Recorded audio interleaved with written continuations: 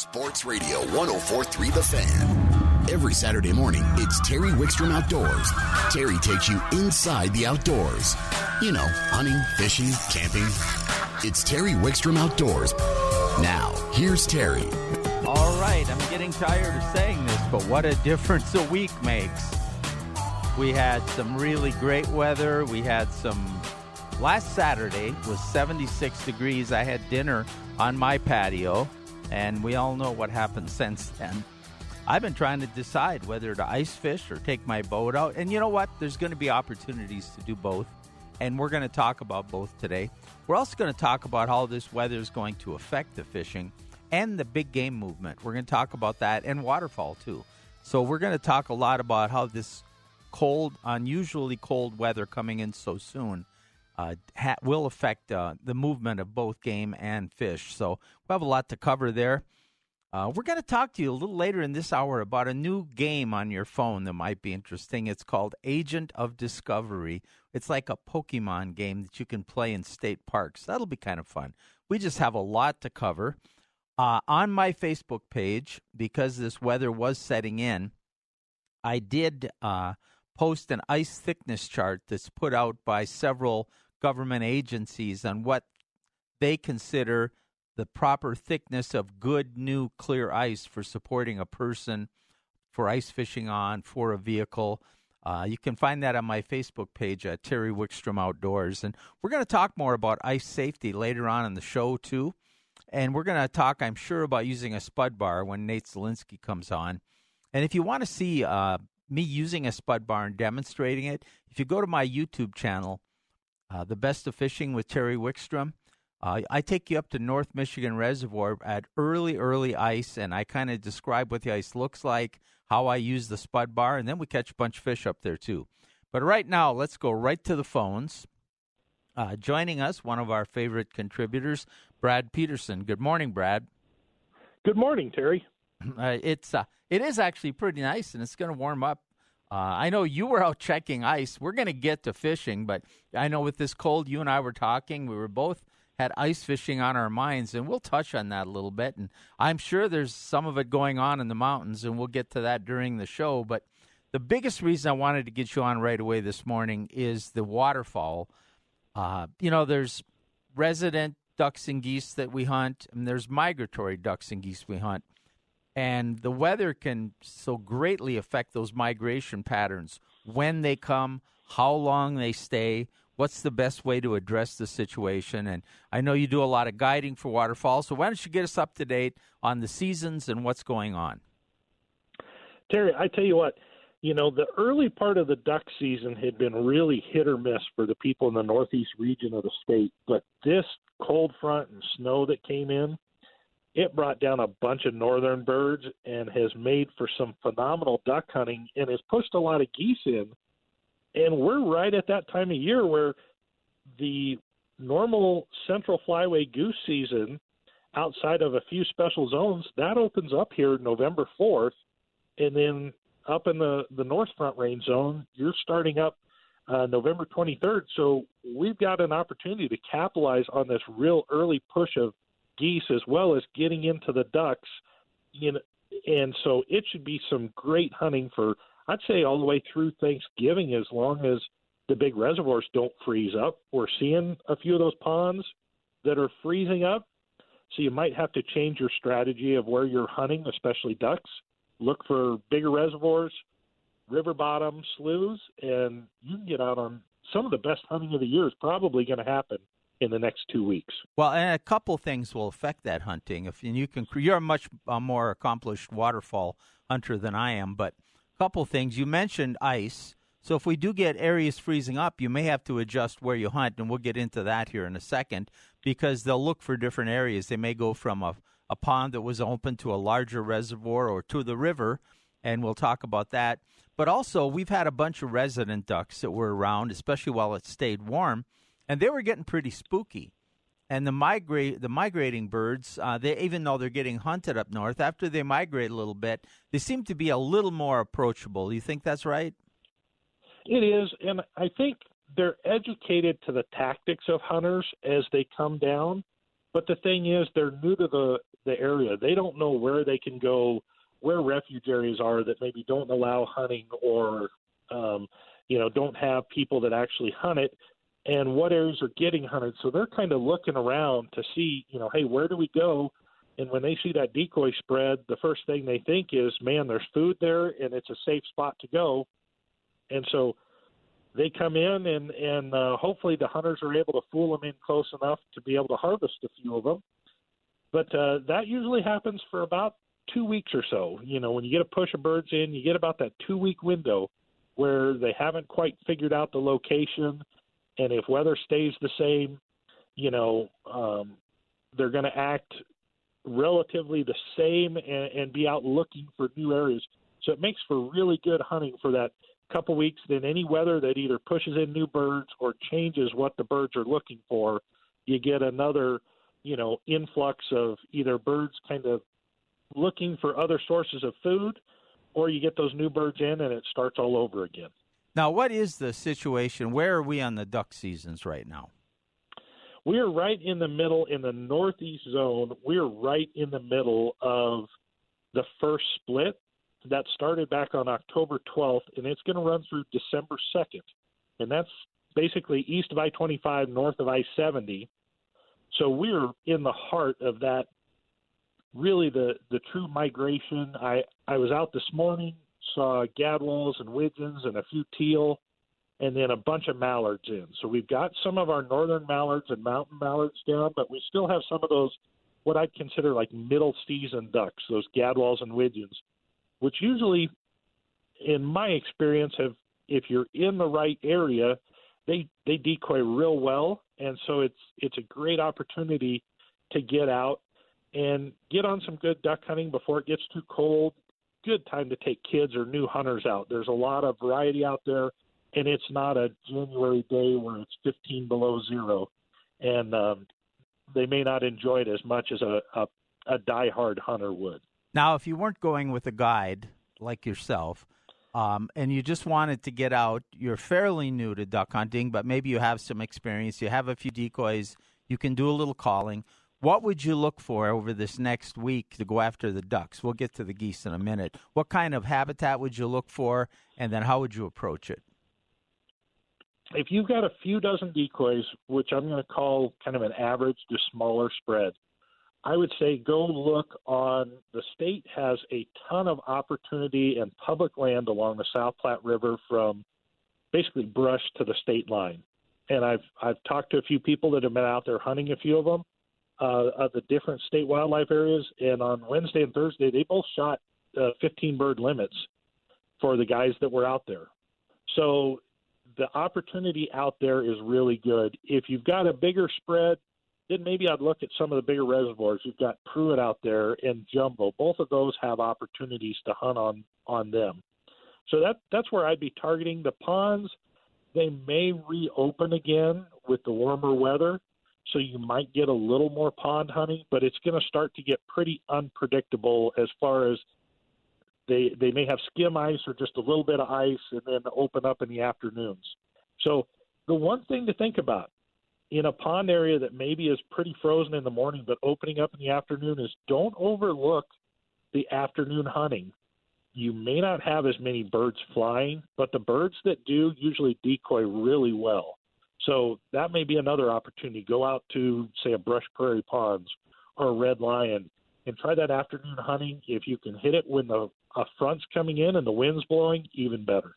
And this warming weather should keep those ducks here for a while before they will move out, right? Yeah, we'll have enough open water to keep them here, and the warming weather's going to melt the snow down. The farther east part of the state didn't get quite as much snow. So the big key is, with keeping any waterfowl around, is having some sort of open water that they can roost on, and then having a field opportunity to feed or shallower ponds that they can feed in. So we're going to be able to keep both the roosting area and the feed available for these birds. So I see them sticking around at least until either all the ponds freeze over solid or we get a big heavy snow, 6-8 inches, that sticks around for a week and covers up the field. the feed out in the fields. Now, that's a great segue into the geese who tend to use the fields even more. If you were out, the new goose and part of the goose season opens just Monday, I guess. So how would you approach next week if you were going to go goose hunting?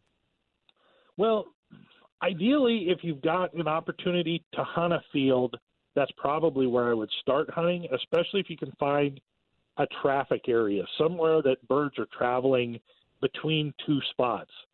So they're gonna see you and really come in. But if you don't already have permission or have a lease that provides you that opportunity, there isn't. If you look at the walk-in access, there's a few places, but a lot of those fields haven't been harvested yet.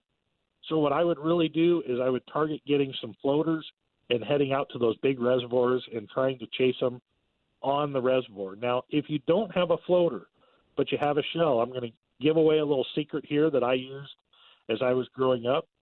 If you take a line of pipe insulation and put it on the bottom of those shells, they'll actually stay up and float. Just drill a little hole in, put an anchor weight on there. You can't carry as much as real floaters, but I tell you what, you can get a dozen to 2 dozen of those shells out on the water, and you don't need as big of spreads on the water to get geese to come in as you do in a field. All right. Well, so you think there's going to be some great opportunities. Of course, people need to be practicing their calling. One of the reasons I always waterfowl hunt with somebody else is I'm a terrible caller, so I can just have them call them in, or I just jump shoot and walk to the. Is there any of the jump shooting still available, or is that pretty much over? Jump shooting on the river, there's opportunities there for sure. A few of the ponds may have some opportunities, like I say, more in the afternoon when those birds get in there and kind of rest a bit. The big reservoirs are going to be too big to jump shoot. And the other one, if you can get access to it, they're still running water into irrigation ditches and switching over into the reservoir ditches. And if you've got permission there, those bends and curves, it's like fishing a river for trout. You've got areas that the current's heavy, and then you've got quiet areas. And if you find those quiet areas, you'll find birds that sit on those ditches. And with the high bank of the ditch, usually you can sneak and jump those really well. So don't overlook those areas for opportunities to jump shoot, especially ducks. Well, that's a great segue when you talk about the bend in the river, because I want to finish up with some fishing. I'm going to get a report from everybody. By the way, Nate's going to talk fishing later on, and Dan Swanson's going to join us in the second hour to talk electronics and the spoon bite. So if you were looking to go out right now, I know some people are venturing out up in the mountains. I know you've checked some ice down here in the Front Range, and I know you plan on still doing some fishing. How are you going to approach the next week? Well, with the temperatures they're talking about, I don't think any of the spots that I found – I found a couple smaller ponds that had 2 inches of ice but never really got to a fishable amount. And so I'm going to kind of put the ice fishing stuff on the back burner for at least another 2-3 weeks along the Front Range here, even it may be a month.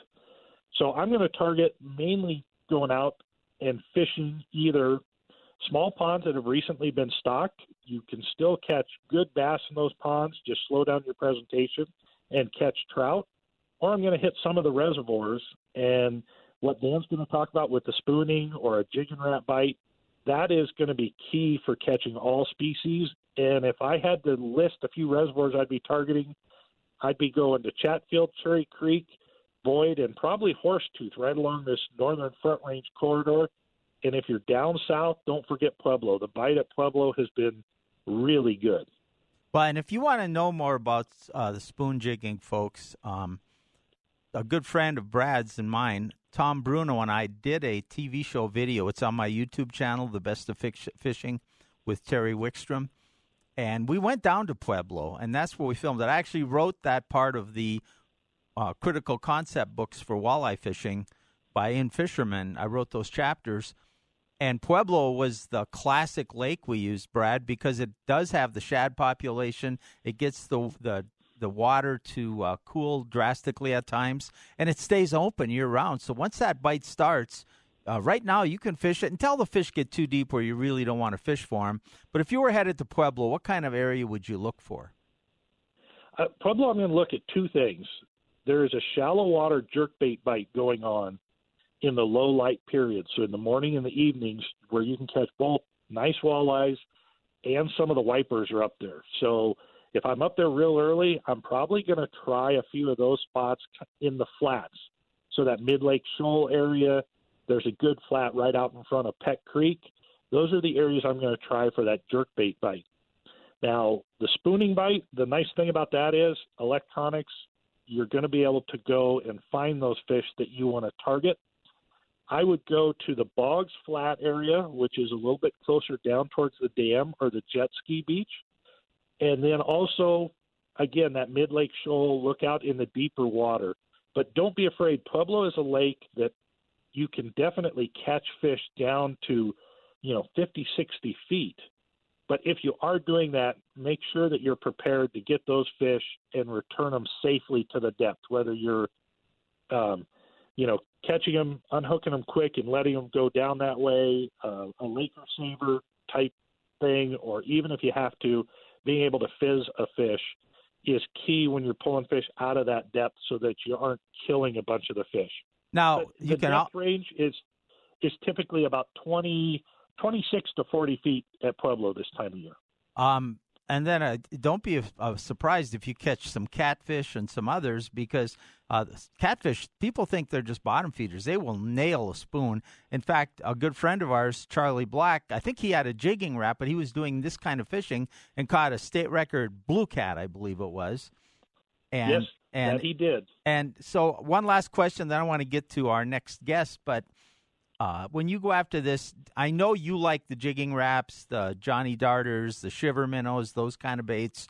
I prefer more blade baits and spoons, but I do use the others. I just haven't fished the jigging wraps in open water enough. When do you use one and compared to the other? For me personally, my first lure that I go to is the jigging wrap, both casting and vertically fishing. If I'm marking fish and not able to catch them, that's when I go more to the spoon. And I've had better luck, particularly, up at Boyd and Horsetooth, casting a spoon when I'm working a break line than I do vertically jigging. Vertically, it just seems like the jigging wrap excels. And when it comes to casting, I start with the jigging wrap. I go to a spoon. And if Charlie's in the boat, it's 50-50 whether he starts with a blade bait or a jigging wrap, and then he'll go to the other one. So a lot of it's personal preference and what you feel comfortable with. But pick one of them and get real confident with it. If the fish aren't cooperating, try the other. And then when the fish are biting real well, try one of those other presentations out so that you understand the nuances, because each one's just a little bit different. And that understanding those little nuances will help you catch a lot more fish. Brad, we got to go. We're way over time, but thank you so much. Rebecca, we will get to you and spend plenty of time on what you want to talk to. Thank you for being patient. Brad, we'll talk to you again really soon. Keep checking the ice for me. All right, we'll do. All right. Brad Peterson, you're listening to Terry Wickstrom Outdoors on 104.3 The Fan. Terry Wickstrom Outdoors is brought to you in part by Sun Power Sports, Colorado's largest ATV and motorcycle dealer. We're going to go right to the phones, where I hope she's been patiently waiting, and talk to Rebecca Farrell from Parks and Wildlife. Sorry about the delay there, Rebecca, but thanks for hanging on. No worries. I gave you a chance to figure out who to talk to go fishing down at Lake Pueblo. Yeah. I'll tell you what, people, they quit fishing too early in the year. Because, a lot of them are out hunting, and we're going to talk about what's going on with big game, you and I. And a lot of them they've settled into watching TV and sitting by the fire, which is great. And I enjoy some of that. But some of the best fishing of the year is in the fall, and it's not crowded. There's nobody out there. Yeah. It's just a great time. Always encourage people to go out fall fishing. It's a great time of year. Like you said, it's far less crowded, and there's still a lot of fish to be had. Well, and you and I both know, because you've been on the show many times, and I talked to all the folks from Parks and Wildlife, that more and more people are doing fall, winter, year-round activities. Parks and the activities in our parks is no longer just a summertime event. It's year-round. Absolutely. That's one of the best parts of living in Colorado. Oh, it is. Hey, now, speaking of that, we talked about how these weather changes and time of the year have affected the bird migrations, but it's affecting other animals, too. And because of that, we have to be a little more cautious, don't we? Absolutely. So tonight or early tomorrow, depending on your schedule, we'll be looking at daylight savings time. And I know I, for one, appreciate that extra hour of sleep, but we're also looking at things staying a lot darker in the morning and getting darker a little earlier in the evening. And so while people are pretty cognizant of the fact that wildlife tend to be out and about between those dusk and dawn hours, they need to really think about the fact that even though your work hours haven't changed, those hours of daylight have. And so right now is when you're going to be more likely to start seeing wildlife on and near the roads. That's because obviously they're migrating down to where the food and the water is, and especially after these storms we've had, it's time for them to get to where things are a little bit more calm for their winter settling in. But deer are also still in the rut, and so when they're looking to mate, they are not paying attention to much of anything other than getting that activity done. And so it's up to us to really be cognizant and be aware and be looking for wildlife on and near the roads. Well, you're absolutely right. And although the rut might take place sometime around this time of the year every year, some of the migration, in the last few years, we haven't had cold weather this early. So are we seeing maybe a little earlier migration so people really need to kind of reset their thinking because of that? Yeah, we absolutely do. And, keep in mind that animals don't have a calendar, right? They're not looking for November 15th as moving day. So as weather changes and as things change up in the higher terrain and with some of the storms and the snow that we've had this year, they're going to be moving down a little bit earlier. So it's really important for us to be thinking about and looking for those animals making those moves. Well, and I think it's just, it's just common sense. I was almost going to say I grew up in northern Minnesota, but my wife, who's my producer, would have come on and said I just got older there. I never grew up. But we would get the deer and small game along the road, driving the highways in northern Minnesota all the time. And I think we got real conditioned to watching for it. But I think in Colorado sometimes people don't realize that it isn't just those mountain roads and things where you're liable to see a deer or elk, is it? Absolutely. And, we have some pretty well-known hot spots around the state that we've been watching. And one of those is right along I-25. And so Colorado Parks and Wildlife has worked really closely with the Colorado Department of Transportation on that big I-25 gap project. We know it's, not the most convenient for drivers right now, but it's important for people to know that as part of that project, we had game cameras out. We saw some of the traveling patterns of big game right there between Larkspur and Castle Rock. And so we know that animals had a high incidence of being hit there. And so as they redo that project, they've added 4 overpasses and underpasses for wildlife, and they've increased the amount of deer fencing by a great amount. And so right here in the Front Range, right here on those major freeways that you might not think about being an important corridor for wildlife, it certainly is, and we're working with CDOT really closely to try and mitigate that best we can. I got to share something with you, and I won't use anybody's name or who they were, but you guys you put up a new deer crossing sign in an area, and a person said, "Why would they want them to cross there? That's a busy place."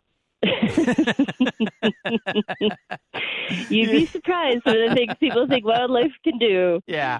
Now let's get serious for a minute. We want people to be aware. The best thing, one of the things a lot of new cars have now are the automatic dimming headlights, so that you can put your lights on bright, and they will dim when you either come up behind a car or one approaches you. But having your headlights on properly and properly lined for your car and seeing those eyes, that's one of the biggest things at those dusk and dawn hours. Absolutely. There are some things that, really people should be doing all year long, paying attention to those traffic signs. The deer may not know that's where they need to cross, but we know that's where they're crossing. And so we ask people to really kind of pay attention to those traffic signs and obey, because we put them there for a reason. We know that's where some of those migration patterns and crossings happen. And certainly just slow down. We all have places to go. We're a busy society, but traveling at high speeds really will increase the danger of any collision that you may have. And so if you keep yourself a little bit slower, especially when you're in those winding dark areas, and stay alert, watch for those eyes. One of the things that we hear from people who do get themselves into accidents is, I saw a pair of eyes over on the right side of the road and I was really paying attention, but then another one darted right out. And so if you're seeing a pair of those glowing eyes, odds are pretty good that there's going to be multiple pairs of those eyes out there as well. Now, what should we do? I know CDOT and both you guys have some recommendations that I wholeheartedly agree with. Heaven forbid I'm going down the road and there's a deer in front of me. How do I react? Well, first of all, of course, we're hoping that you're paying attention and slowing down a little bit so that you can stop. If the animal is stopped in the middle of the road and you are able to stop in front of that animal, honk your horn, flash your headlights, give it the warning that you're there, give it a signal that maybe it's time for it to move on. But we see and hear a lot of times people, they swerve to avoid that animal. And if you have the ability to slow down, in a lot of instances, it's better to actually not swerve. You're going to want to do your best to slow down and stop, but if you can, it's probably better to actually hit the animal than swerve in a lot of cases. Obviously, if you're looking at a moose dead ahead, it's a little bit different than a deer, but in any case, in any situation, we beg people to please wear your seatbelts because not every collision is avoidable. We know that the risk of serious injury and death and crashes is cut in half if people just wear their seatbelts. All right. Just the message we want to get out is the animals are moving.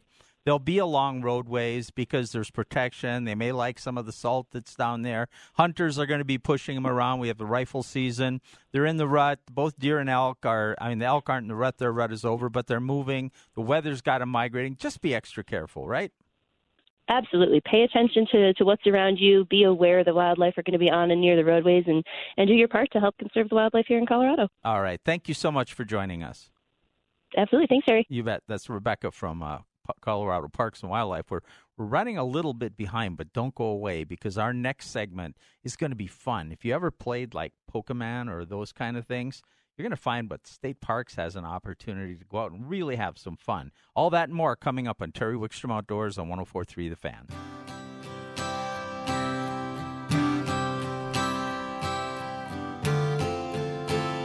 This is a great Eagles song. You're listening to Terry Wickstrom Outdoors on 104.3 The Fan, and we better go right to the phones because Mary McCormick from Parks and Wildlife is waiting for us. Hopefully she was as patient as Jennifer was because we're running behind. But Mary, you got something really fun to tell us about. I do. Thank you, Terry. Thanks for having me on. Do you want me just to jump right into it? Well, sure. Well, we could tease them, but let's tell them it's a new game for your phone. And it's called Agent of Discovery, right? Right. Yes. And it's an app that you can download on your phone. Yeah. Right. And I downloaded it a couple of days ago, but I wasn't in a state park, so I couldn't take my assignment or whatever it is. But but it's kind of along the lines of people have played like Pokemon Go or something. It's not that, but it kind of comes from that kind of virtual reality, right? Exactly. So it's definitely inspired by the Pokemon Go craze that was a few years ago. And so it's actually an augmented reality experience. So you don't need goggles or anything like that to use it. You just need a smartphone. And so because I think it's like some percentage, like over 70% of people own a smartphone, the thought was, hey, why don't we make use of a tool that is in most people's pocket and have them interact and engage in some of our parks in a new way to have some fun, play some games, but also learn about the place that they're at. So we're all really excited to see what the public thinks about this opportunity. Okay, so I download Agents of Discovery to my phone, and I head out to one of the locations, and there's certain locations where it's available right now, and that will grow, and it's not just here in Colorado, but that will grow. And so I head out to St. Vrain State Park because that's one of the areas. What do I do? What have I, do Yeah, so that's what's really cool. So it's tied to your GPS, so it will know where you're at, and they'll know what mission, they're called missions, what missions are in your area. So if you're around the Longmont area, St. Vrain State Park should show up as a potential place to use the Agents of Discovery experience. And one thing that's really neat, if you're in an area that doesn't have great cell phone reception, you can actually, once you download the Agents of Discovery app, it will always know where you're at and what mission is near you. And you can actually download that mission even before you go to the park so that you don't need to use the internet or anything to play the games and that are at that site. So once you're at St. Vrain, your phone should the Agents of Discovery, you open up that app, it should recognize that you're at St. Vrain. And if you've already downloaded it, you can just start playing the mission. And each park has their own, what's called an agent, and it's kind of like their mascot. So their mascot might be, say at Staunton State Park, it's a marmot because they have a marmot festival every year, and so they celebrate a marmot. So you have a little marmot dressed up as a park ranger who kind of guides you through the mission. And the mission is really just made up of a few different activities along it's probably on an actual trail, but the Agents of Discovery is more of like a virtual trail. All right. Now, is it just you just learn, or do you compete with anybody, or how does that work? You don't necessarily compete with anyone. It's more just a learning and learning opportunity, and the parks are basically designing the experiences. And another thing that's really cool is that they can, some of the parks designed a Halloween trail, for folks this past week, the past couple of weeks to experience. And then they can turn that challenge off or that mission off and create a new one. So you can constantly have new experiences. They can be relevant to the time of year or special events or other things that are going on in that particular place. Some of our parks, like Bar Lake State Park, has a water trail. So not sure how useful that's going to be this time of year, but when you can go on the lake in a canoe or a kayak, you can learn about the park history using this app. St. Vrain, theirs is a junior ranger program. So, all of the parks are kind of embracing this a little bit differently, but creating fun and interactive games for people to learn about their park. Now, if my understanding is right, there's about 10 state parks so far that have adopted it, and then there's some Forest Service areas and some municipalities and local parks also. Yeah, that's what's really neat. So this app is being used across the country. So if you download that app, again, if you're at a park or another outdoor space that uses the Agents of Discovery, you can have that opportunity right on your phone. So yeah, for us, we have 10 state parks, primarily in the Front Range, but we do have Ridgeway State Park in the Southwest region, Steamboat in the Northwest region, Trinidad and Cheyenne Mountain in the Southeast region, and then here in the kind of Denver metro area, we have Bar Lake, Chatfield, Cherry Creek State Park, Staunton State Park, St. Vrain, and then it's funny, 11 Mile for us is considered in the Northeast region, but I know that it might be more accessible for folks in the Southeast too, but 11 Mile is also there. And lastly, there's no charge or subscription fee? No, absolutely no charge. It is free once you download it. It's free, and again, if you're going to like 11 Mile where the reception is spotty, download the 11 Mile mission before you get there so that you can use it when you're there. All right. Sounds like it's great. So I've got it on my phone now. I just got to go somewhere and try it out. I'm kind of anxious to see how it works. Thank you so much for joining us, Mary. This sounds like a lot of fun. Cool. Well, thank you so much, and I hope people get out there and use it, and let us know if you like it. That's the way we'll make sure we can expand it. All right. Thank you so much. Mary McCormick from Colorado Parks and Wildlife. We're going to take a time out, and Nate Zielinski is going to join us, and we're going to talk about a lot of stuff. We're going to talk about big game, where the status is right now. We're going to talk about fishing, ice fishing, safety, all kinds of things and more coming up on Terry Wickstrom Outdoors on 104.3 The Fan.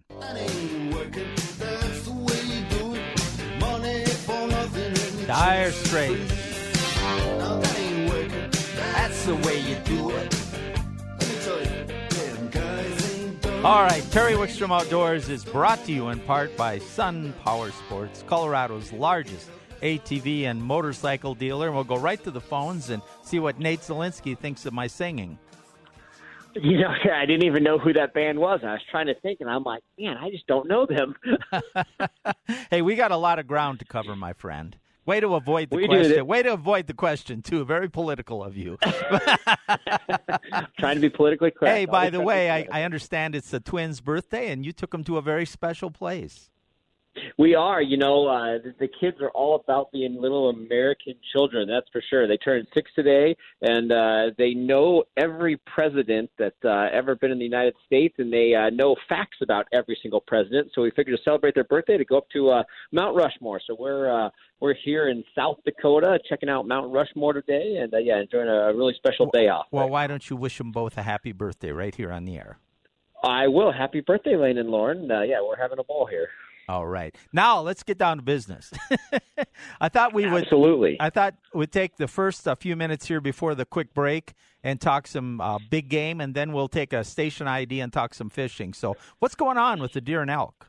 Terry, it's one of those seasons that every year you never know what you're going to be dealt. And it's so hard because it's just one of those things that as a hunter, you have to plan accordingly. You have to plan way ahead of schedule. We put in for our tags, generally speaking, for the draw units and for all your deer tags, you put in the first Tuesday of April. So you're well, ahead of any guesses of what the seasons and weather and climate's going to be. So you never know it. So many of our units in Colorado are good no matter what you're dealt with weather. Obviously, if it's dry and hot or if it's cold and snowy, you hope to make the most of it. And then there's other units that sometimes the snow hurts you, and there's other units where sometimes the snow really helps you. And this year we have had more cold and more snow than normal.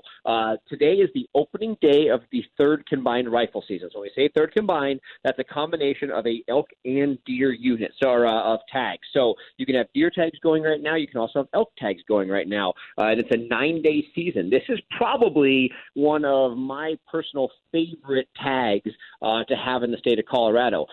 Generally speaking, a lot of times everybody's seeking out, that muzzleloader tag and that first rifle tag in the hopes of chasing elk. And a lot of times some people overlook this third tag. Sometimes that muzzleloader and first rifle tag are hard to come by. It's harder to draw that tag. Again, it just takes more points, and it's just not as available. As to where this third rifle tag, a lot of areas it's over the counter to buy that tag for elk. But the biggest reason why we love this tag is this is the week that we start seeing those bulls falling into their winter patterns. And it's a big deal. So if you stare at the elk and you study the elk and you try to learn everything you can about the elk, especially the bulls, our bulls tend to go into kind of a hiatus. They go into a break after the rut. So we see these bulls rutting hard all the way up into that first rifle tag, which is going to be that, that second Saturday, basically in October. Once the guns start going off, once the firearms come out, there's a lot of pressure in the woods. Those bigger, more mature bulls separate from the cows, and they basically go into a resting period. Sometimes they rest for 7-10 days. Sometimes they rest for up to 20 days. But they're basically hit the dark timber, go into real small pockets, and they basically just relax from the rut. Obviously, the rut, for some of these bulls is 4 to 5 weeks, and it's very dwindling on them. They get very dehydrated, lack of food, nutrition, all that kind of stuff. So they rest. It's right now when they're basically falling into their winter patterns. They're now coming out of that dark timber. They're now getting into normal patterns as far as daily feed, daily water, daily bedding grounds. And a lot of times it's where these bulls are going to spend the rest of their winter. So whether they do a migration to where that's at or just a quick change of place, regardless, it's happening right now. So these third rifle hunters, especially with the snow and cold that we've had, these bulls are now out. So you can find these bulls. They're more prevalent than they were during that second rifle tag. So they're spending more time out. One of the biggest things that I do as a hunter to create success on the elk disc tag. So many times I'm looking for these animals on their feet in those key periods, early in the morning, late in the afternoon, just like we always do as a hunter. Now, when these bulls were in the timber during that second rifle, you couldn't do anything about it. So you pretty much had, a long day back in camp waiting for the animals to come out of their bed. Now that it's cold and we have snow, a lot of these bulls are bedding in aspen hillsides and oak brush hillsides. So now you can turn what's normally an early and late hunt now into an all-day hunt. So what I do is I get up on high peaks, high mountaintops, and I am glassing into adjacent hillsides that have aspens. All the leaves are off, and you can see through them. You can get on that oak brush where the leaves are falling off. So now you can get high and look for these bulls that are bedded out in the open. They want to have cover around them, so they want to have the safety of having trees around them, but they also want some sunshine to keep them warm. So now all of a sudden you can really have a long hunt. And really the tail end of this third rifle tag. So it starts today and it goes till next Sunday, so 9 days. The last 4 to 5 days of this hunt is when we start seeing the transition of our mule deer starting to show signs of that heavy rut activity. So really, if you're an elk hunter or a deer hunter, this rifle tag, the conditions are in line for you more than likely. We just encourage everybody to hunt hard and really be ready for what could be an epic hunt. Spend all day out there in the woods. Don't necessarily traipse around, look into the adjacent hillsides, and be ready for a big migration of big deer coming up here in the next couple days. One of the things I've never asked you about, and we may run a minute past the top, but we'll bring you right back to talk fishing. Optics. What are you do a lot of glassing. Now, do you use binoculars? Do you use spotting scopes? Do you use rangefinders? Are there particular ones you like? Absolutely. Terry, my optics are my life. I got to say, obviously I put a lot of money into gear, but more than clothing, more than firearms, more than about everything I have, optics are everything. And for me, it's where you want to spend your money. Not so much for the sanctuary of having clear vision and seeing things. I glass so much. If I don't have good optics, I get headaches. I get eye strain. A lot of people know I had an eye issue a couple years ago.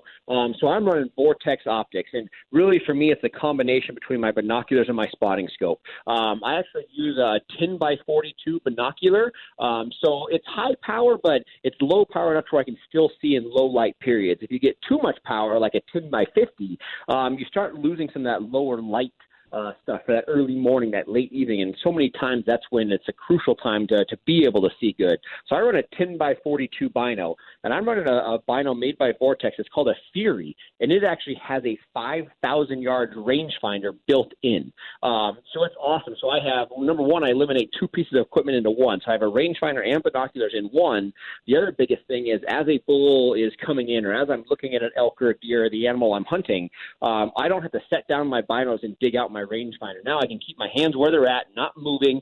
I can check the animal, make sure it's legal, make sure everything's going according to plans, and I can click a button and get the range on that. So I eliminate movement. So that's huge for me. And then spotting scope wise, same thing. I'm running a Vortex, and I'm running high power. When I have my spotting scope out, I'm looking long distance. I can't tell you how many times I'm looking at elk 3, 4, 5 miles away. I can't necessarily judge size, but I'm studying the animals. I'm finding them, and then I move in closer to get that. So high power spotting scope mixed with those Fury binos, it's a great combination there. All right, my friend, I'm going to put you on hold. We're just going to do a station ID and reopen the show and come back, and I want to talk fishing. Absolutely. All right. Well, it's Nate Zielinski. You're listening to Terry Wickstrom Outdoors. We'll be back with more Nate after this message.